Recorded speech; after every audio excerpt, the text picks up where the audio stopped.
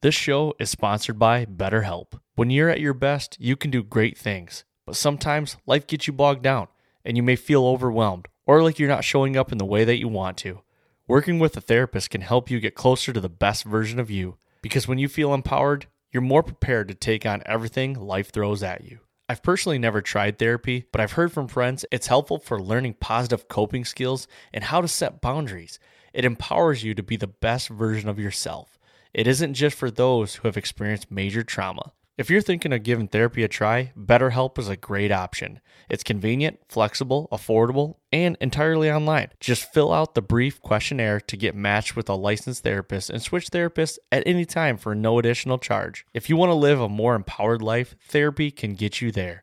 Visit betterhelp.com/waypoint to get 10% off your first month. That's BetterHelp, HELP.com/waypoint. ButcherBox makes it super easy and convenient to get the highest quality grass-fed, grass-finished beef, organic free-range chicken, heritage breed pork, and wild-caught seafood without any antibiotics or added hormones delivered straight to your door. ButcherBox partners with people, small farmers included, that treat their animals in the best possible way and never give any added antibiotics or hormones. When you join, you choose your box and delivery frequency. You can cancel at any time without any penalty. And ButcherBox delivers amazing and fresh meat right to your front door in a 100% recyclable box. For a limited time only, get free chicken nuggets for a year and 10% off your first box when you sign up today and use the code WP. That's a 22-ounce bag of gluten-free organic chicken nuggets in every order for a year when you sign up at butcherbox.com/WP and use code WP. Last week we talked with a Turkey veteran. Today we're taking a different approach. A lot of my friends would know Kash Daniel as the standout linebacker who played for the University of Kentucky. What many people may not know is this guy is turkey obsessed. Now, Kash is not the turkey slayer Tony is from last week. It's hard to be at that level. But this guy's put in some serious time chasing those mountain easterns and birds from all over the country. We're going to talk about the differences he's noticed between mountain birds versus other species, decoys or no decoys, calling strategies, his shotgun setup, and his favorite turkey calls. Turkeys are tricky animals to hunt, and you have to be ready to run the option, and this show is going to give you some ideas on how to do just that. I want to remind you really quick that if you still need some gear for turkey season, we have a ton of it on Go Wild Direct. That's ranging from a lot of products to your mossy oak leafy pullover to your rocky boots. We've even got these Garmin InReach Minis, which can serve as a safety device. It's an SOS, it's navigation, it's texting. Awesome little product to pick up before turkey season hits. Not only can you get free shipping on these products, but you can actually save 10% right now by using code NWTF10, NWTF10. If you use that code, we're going to donate 50% of the proceeds from that purchase to the National Wild Turkey Federation. So not only do you get free shipping and a discount, you get to donate to an organization that's fighting for conservation. All right, let's talk about how to sack a gobbler this season. This is Gearbox Talk with Kash Daniel. Getting ready for showtime, for showtime.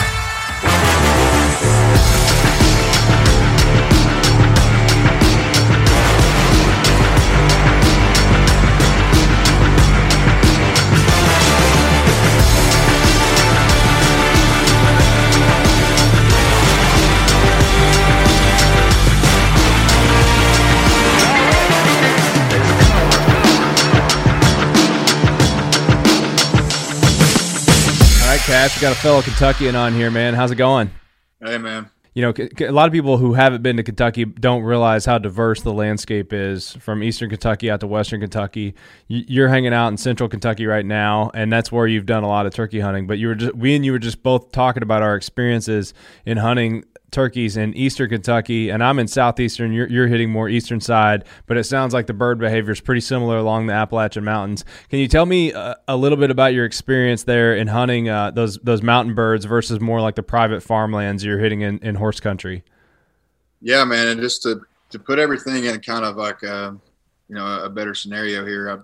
First off, I think that not only is a mountain bird one of the hardest birds to kill, but overall, just an eastern wild turkey, I believe, is the hardest out of the group to kill. I've hunted Osceolas, I've hunted easterns, I've hunted Rios, I've hunted Merriams, and I've hands down an eastern wild turkey is the hardest to kill anywhere you're hunting easterns. But if you're hunting an eastern in the Appalachian Mountains, like East Kentucky, East Tennessee, western West Virginia, western state of Virginia, it can get pretty hard, man. I mean, them mountains are, straight up and down. And, just like I was talking about with you, I've been turkey hunting, mostly all my life, and I've never been able to or hear of anybody be able to call a turkey, a full time all the way down a hill. I've just never been able to see it happen.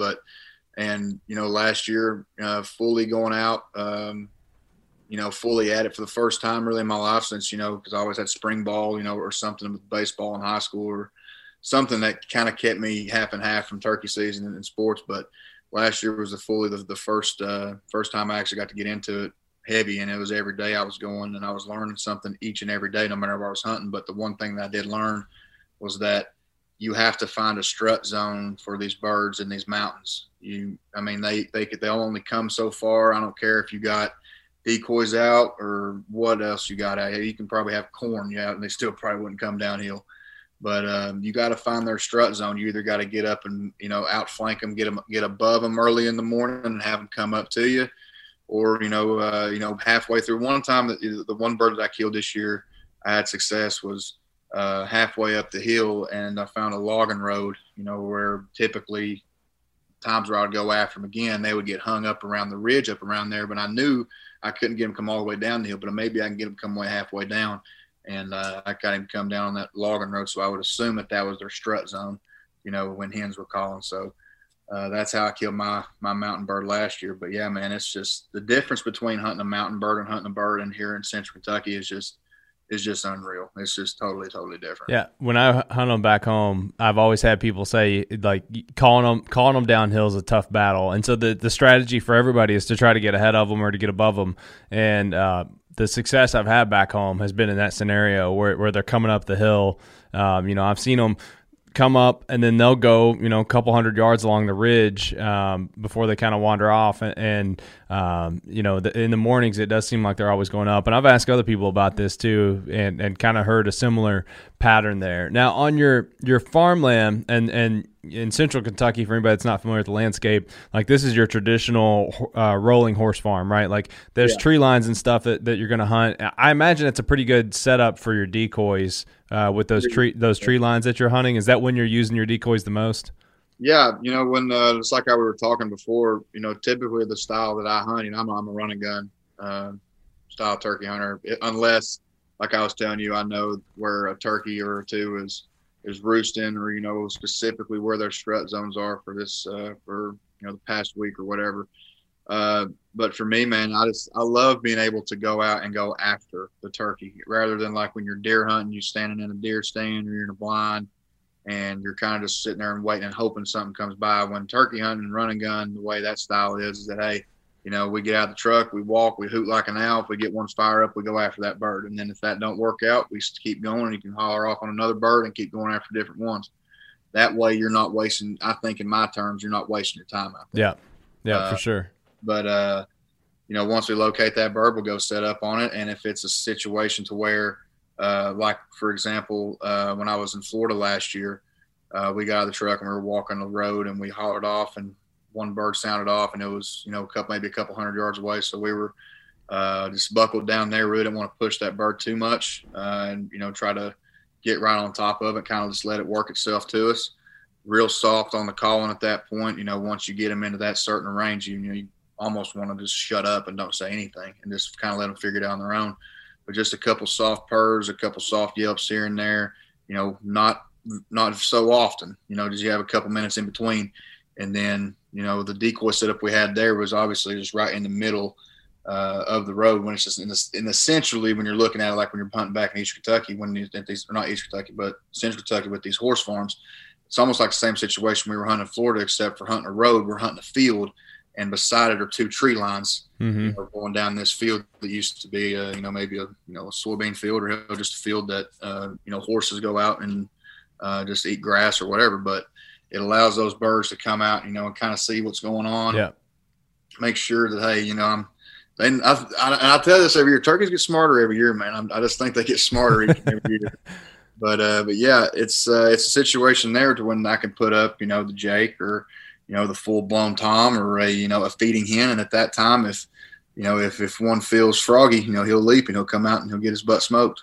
Yeah. What decoys are you using? I think you got some on hand there you're going to show. Yeah, so these are a couple that I picked up. This is a stand-up Jake right here, and I was telling you earlier, some of the birds that I was hunting last year. So this is I kind of did a little redneck ingenuity here on this one, and kind of spray painted some white on here to kind of take away that full boss look. Because I think it's sometimes that even because I have it paired up with a hen here, a stand-up hen. Mm-hmm. I can lay it flat on the ground where I can stand it up. And the most success that I've seen is when I stick it up on the stick and it's not fully laying down. Yeah. For some reason, I just never had a success with a lay down hen. And it originally didn't come like that. It didn't got a hole or anything. Literally, I just go out there and I find me a stick in the ground and just set it like that. Okay. And make it look like it's looking. Yeah. So I painted this just to try to, look less intimidating, for more birds to move in. But other than that, man, if those don't work, I do like to fan a little bit. Fanning's probably one of my new favorite ways to turkey hunt. Once I find a bird in location, if I can't get him to fully commit, me and Coach Gran had a problem with that last year when we went turkey hunting. My old offensive coordinator from UK, we had a bird sitting up on top of this ridge, just making it circles around that ridge, spitting, drumming, hollering off at us, and we would crawl. He had that fan up behind him or in front of him, and I was right behind him. He was crawling and crawling and crawling. We got up to about, 30 yards of it. And then he was like, okay. He goes, when I drop this thing, you get ready to shoot. Well, he dropped it. I get ready to shoot. Gun goes click. I don't know what happened. I think when we were crawling, I must have, jammed something, or not jammed, but just jar something in there to where it didn't go off. But that's turkey hunting for you, though, out there. That's hunting in general. Yeah, for sure, man. I'm assuming you're not fanning much when you're out back home on public land. No. We should probably put that disclaimer in there. I was thinking about taking a full blown up tom at that point. I'm probably not even taking decoys when I'm hunting back home on public land. Yeah, dude. You and I were kind of talking about that before the show got started. Like, there's a certain point where I leave the decoys behind and might even be like trying to conceal the bird on the walk out instead of over the shoulder. You don't get winged right there in the shoulder walking out. Yeah, man. Turkey season. You got to, if you're new to this, you got to be especially careful on You can't wear orange, or you're not supposed to, and so you want to be visible, but don't be carrying that bird out of there like a turkey's walking out. All right, man. I wanted to talk to you a little bit about, we kind of talked through your decoy strategy. Let's talk through a little bit of concealment. And you're moving around. Sounds like you're not a fan of the blind. You like to run and gun. Do you have a vest that you prefer, or how are you carrying around all your gear? So last year I ran with an Alps Outdoors vest. It was probably like one of the nicest vests I ever had. It had a kickstand for me as well. I used that a lot for turkey hunting, or not just turkey hunting, but coyote hunting as well. But it was with Mossy Oak, and now I'm with Real Tree, so I had to get rid of that one. But I'm waiting on my new vest right now. I think it's just the standard Old Tom Turkey vest, that Tyler wore last year. And, it's just, I don't need a lot of things. For me, I just need a spot for my slate call and my stick, and, maybe a place to put my phone. That's about the only thing really I need. I got all my bullets in the chamber ready to rock and roll. If I can't bust one with 3 shots, I don't deserve to kill one anyways. I like it. I have an Alps one as well. Switching to a turkey vest was a game changer for me. I'm not a super advanced turkey hunter, probably hunted them for like 5 or 6 years now, and just like you said, getting sitting in a blind all day is just so not my style for turkey season. I love it for deer season, and I'll sit there all day waiting on a deer to come through, all the time. Like I love like peak rut in a tree stand more than like I can even explain. But for some reason, once there's the adventure aspect of run and gun turkey hunting, because you're just constantly, locating, moving. It's high action. If you haven't started turkey hunting yet, and a lot of the listeners here are getting into something, or they're trying to find new ways to help them get better at something because they are at a beginner level, I think just dive right into run and gun, man. It's just so much fun because you're going to see and hear so much more than if you just sit in a blind for 6 hours or something. I just think it's a lot more fun way to turkey hunt. And I will say most of the people, I don't really know that I've talked to through podcasts. I've talked to a lot of turkey hunters. They're all moving. That's how you get your bird sightings up, which if you can't see birds, you're not going to shoot them, right? Like you just got to move. So let's talk a little bit about your calling strategies throughout the day. In those early morning hours, what's your strategy to get birds from the roost and then to get them moving your direction if you've located one? Well, the first thing we're going to do is when we hop out of the truck, and we generally know where, we've seen turkeys work the field, maybe in the early or late winter, really early spring, maybe before turkey season comes in, because Kentucky turkey season comes in late, man. It comes in second weekend of April, and you only got 3.5 weeks to hunt them. Yeah. So, I mean, you got to – that's why, like last year, I was able to hunt every single day just because it was so short of a season. But, I can remember, trying to pattern turkeys out just based off movement, at certain farms that I had back home. But for me, when we get out and we're starting to walk, like for example, if it's an area, obviously we have no idea where we're hunting. It's the first time we're hunting it. And we know there's birds there though. We're starting off with an owl hoot, just the standard. Just keep on going, and 9 times out of 10, one's going to holler back at you, if one's in the area, if you got it at the right time. You don't want to do it too soon. A lot of guys, they see as soon as they start to see the day break a little bit, when the sky starts changing a little bit, that's when, okay, let's start hooting. No, just wait a minute. The thing about if there's one thing I learned about turkey hunting is that you got to be a patient dude to be able to turkey hunt. And from calling to when to move versus when not to move, I mean, you got to be calm, cool, and collective and know your surroundings more than I think in any other style of hunting, especially if you're going to go with the run and gun attack, because you're going after the bird into its territory. It's on its home turf. You're not sitting there trying to bait it, 500 yards away, from the roost. You're just trying to get it to fly down and hopefully not get seen. And, the turkey has the advantage in pretty much anything, sight. Their sight's unreal. They can fly and get out quickly. It's like they can move a lot faster than you can. Their hearing is just incredible, and so really like staying still is so critical. In any amount, and I think the other thing, I think a lot of people overcall too, kind of like what you're saying, of just like getting after it. That was my biggest mistake when I was first getting into it, was that I was like.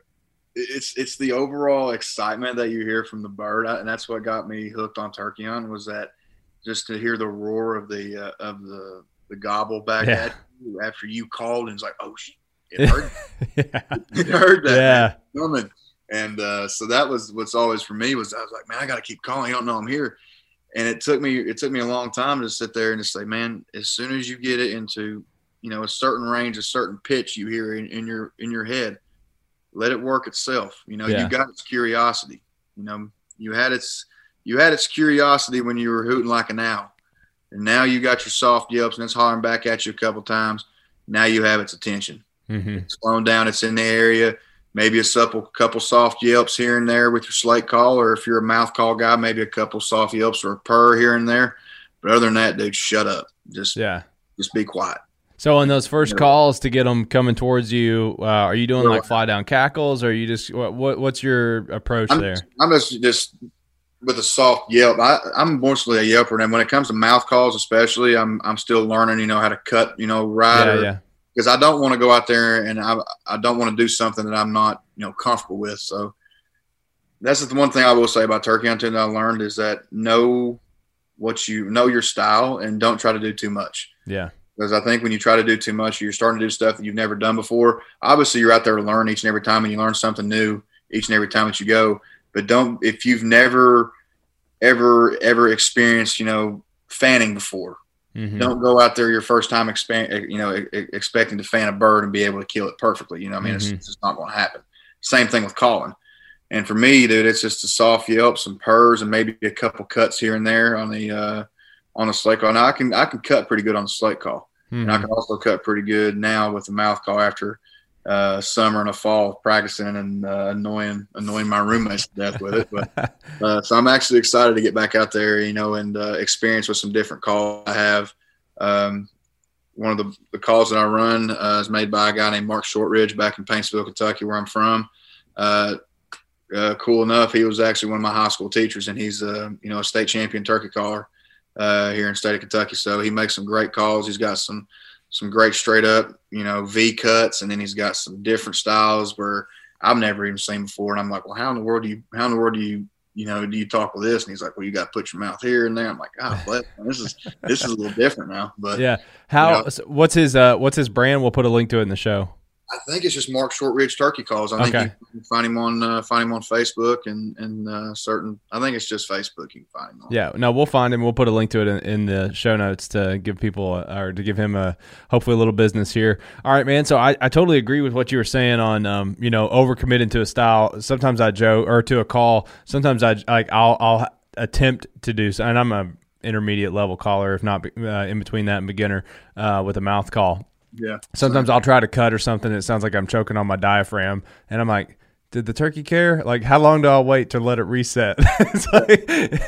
And I've talked to Becky Humphreys, who's the CEO of the National Wild Turkey Federation, about that, and she's like, "You know what?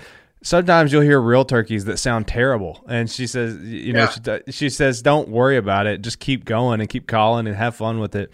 But that's true when you think about it. If you get out in the woods long enough, you'll hear turkeys that you're like, that's the worst turkey hunter I have ever heard in my life. And then sure enough, it's a real bird that'll crest the ridge. And it wasn't a turkey hunter. So, if you're new to it, I just say keep going at it. You're going to mess up. That's part of the fun. Just getting like you said, man, when you get that first response back from when you called, you will not be hooked on turkey hunting. It's it. Like you're hooked for life at that point. Yeah. That's it. You're hooked.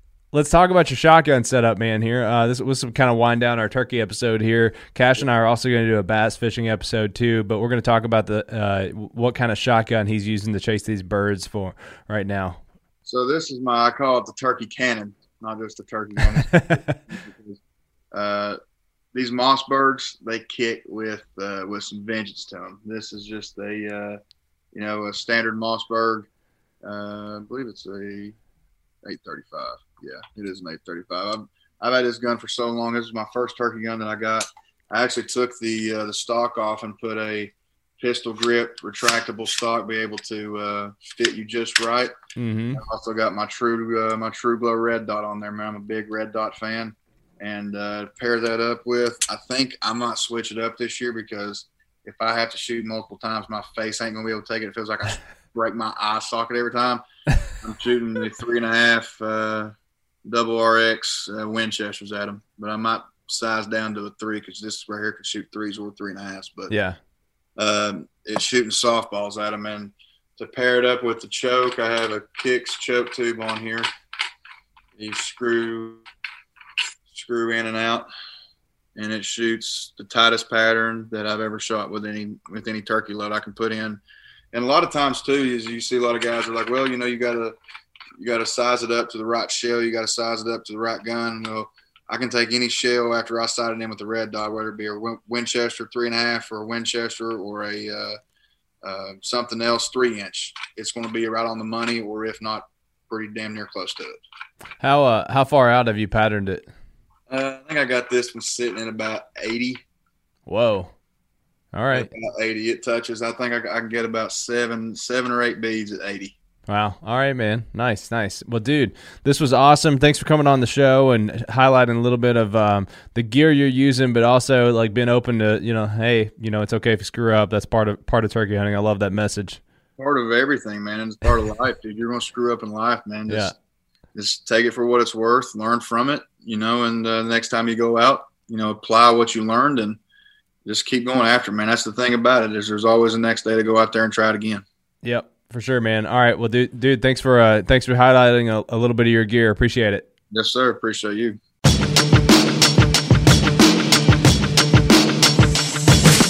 All right, thank you, Cash. Thanks for coming on the show, man. Always great to talk to a fellow Kentuckian. Quick reminder to shop for your turkey gear in the show notes. If you're buying through Go Wild, you can use code NWTF10. We're going to give you 10% off of that purchase, and we're going to donate 50% of our proceeds to the National Wild Turkey Federation. This offer is good for all of March 2021. If you're not sure what to pick up, I'm going to drop some recommended products into the show notes myself. We've got a ton of Mossy Oak gear. There's some Rocky boots in there. Again, I call out this InReach Mini because this thing is awesome. But, anything that's purchased with that link link or that code, we're going to donate to the National Wild Turkey Federation. So, give it a go. It's an awesome opportunity to save on something you were going to buy anyways and to raise a little bit of money for one of my favorite nonprofits in the outdoor space. All of the gear that Kash mentioned is also in the show notes, and I just want to thank you all finally here. Thank you so much for tuning in every week. The show is growing like wildfire. I appreciate everybody that's sharing the show with their friends, everybody that's logging it on Go Wild. All of that stuff is appreciated so much. So, all right, guys, that's it for me today. I'm out.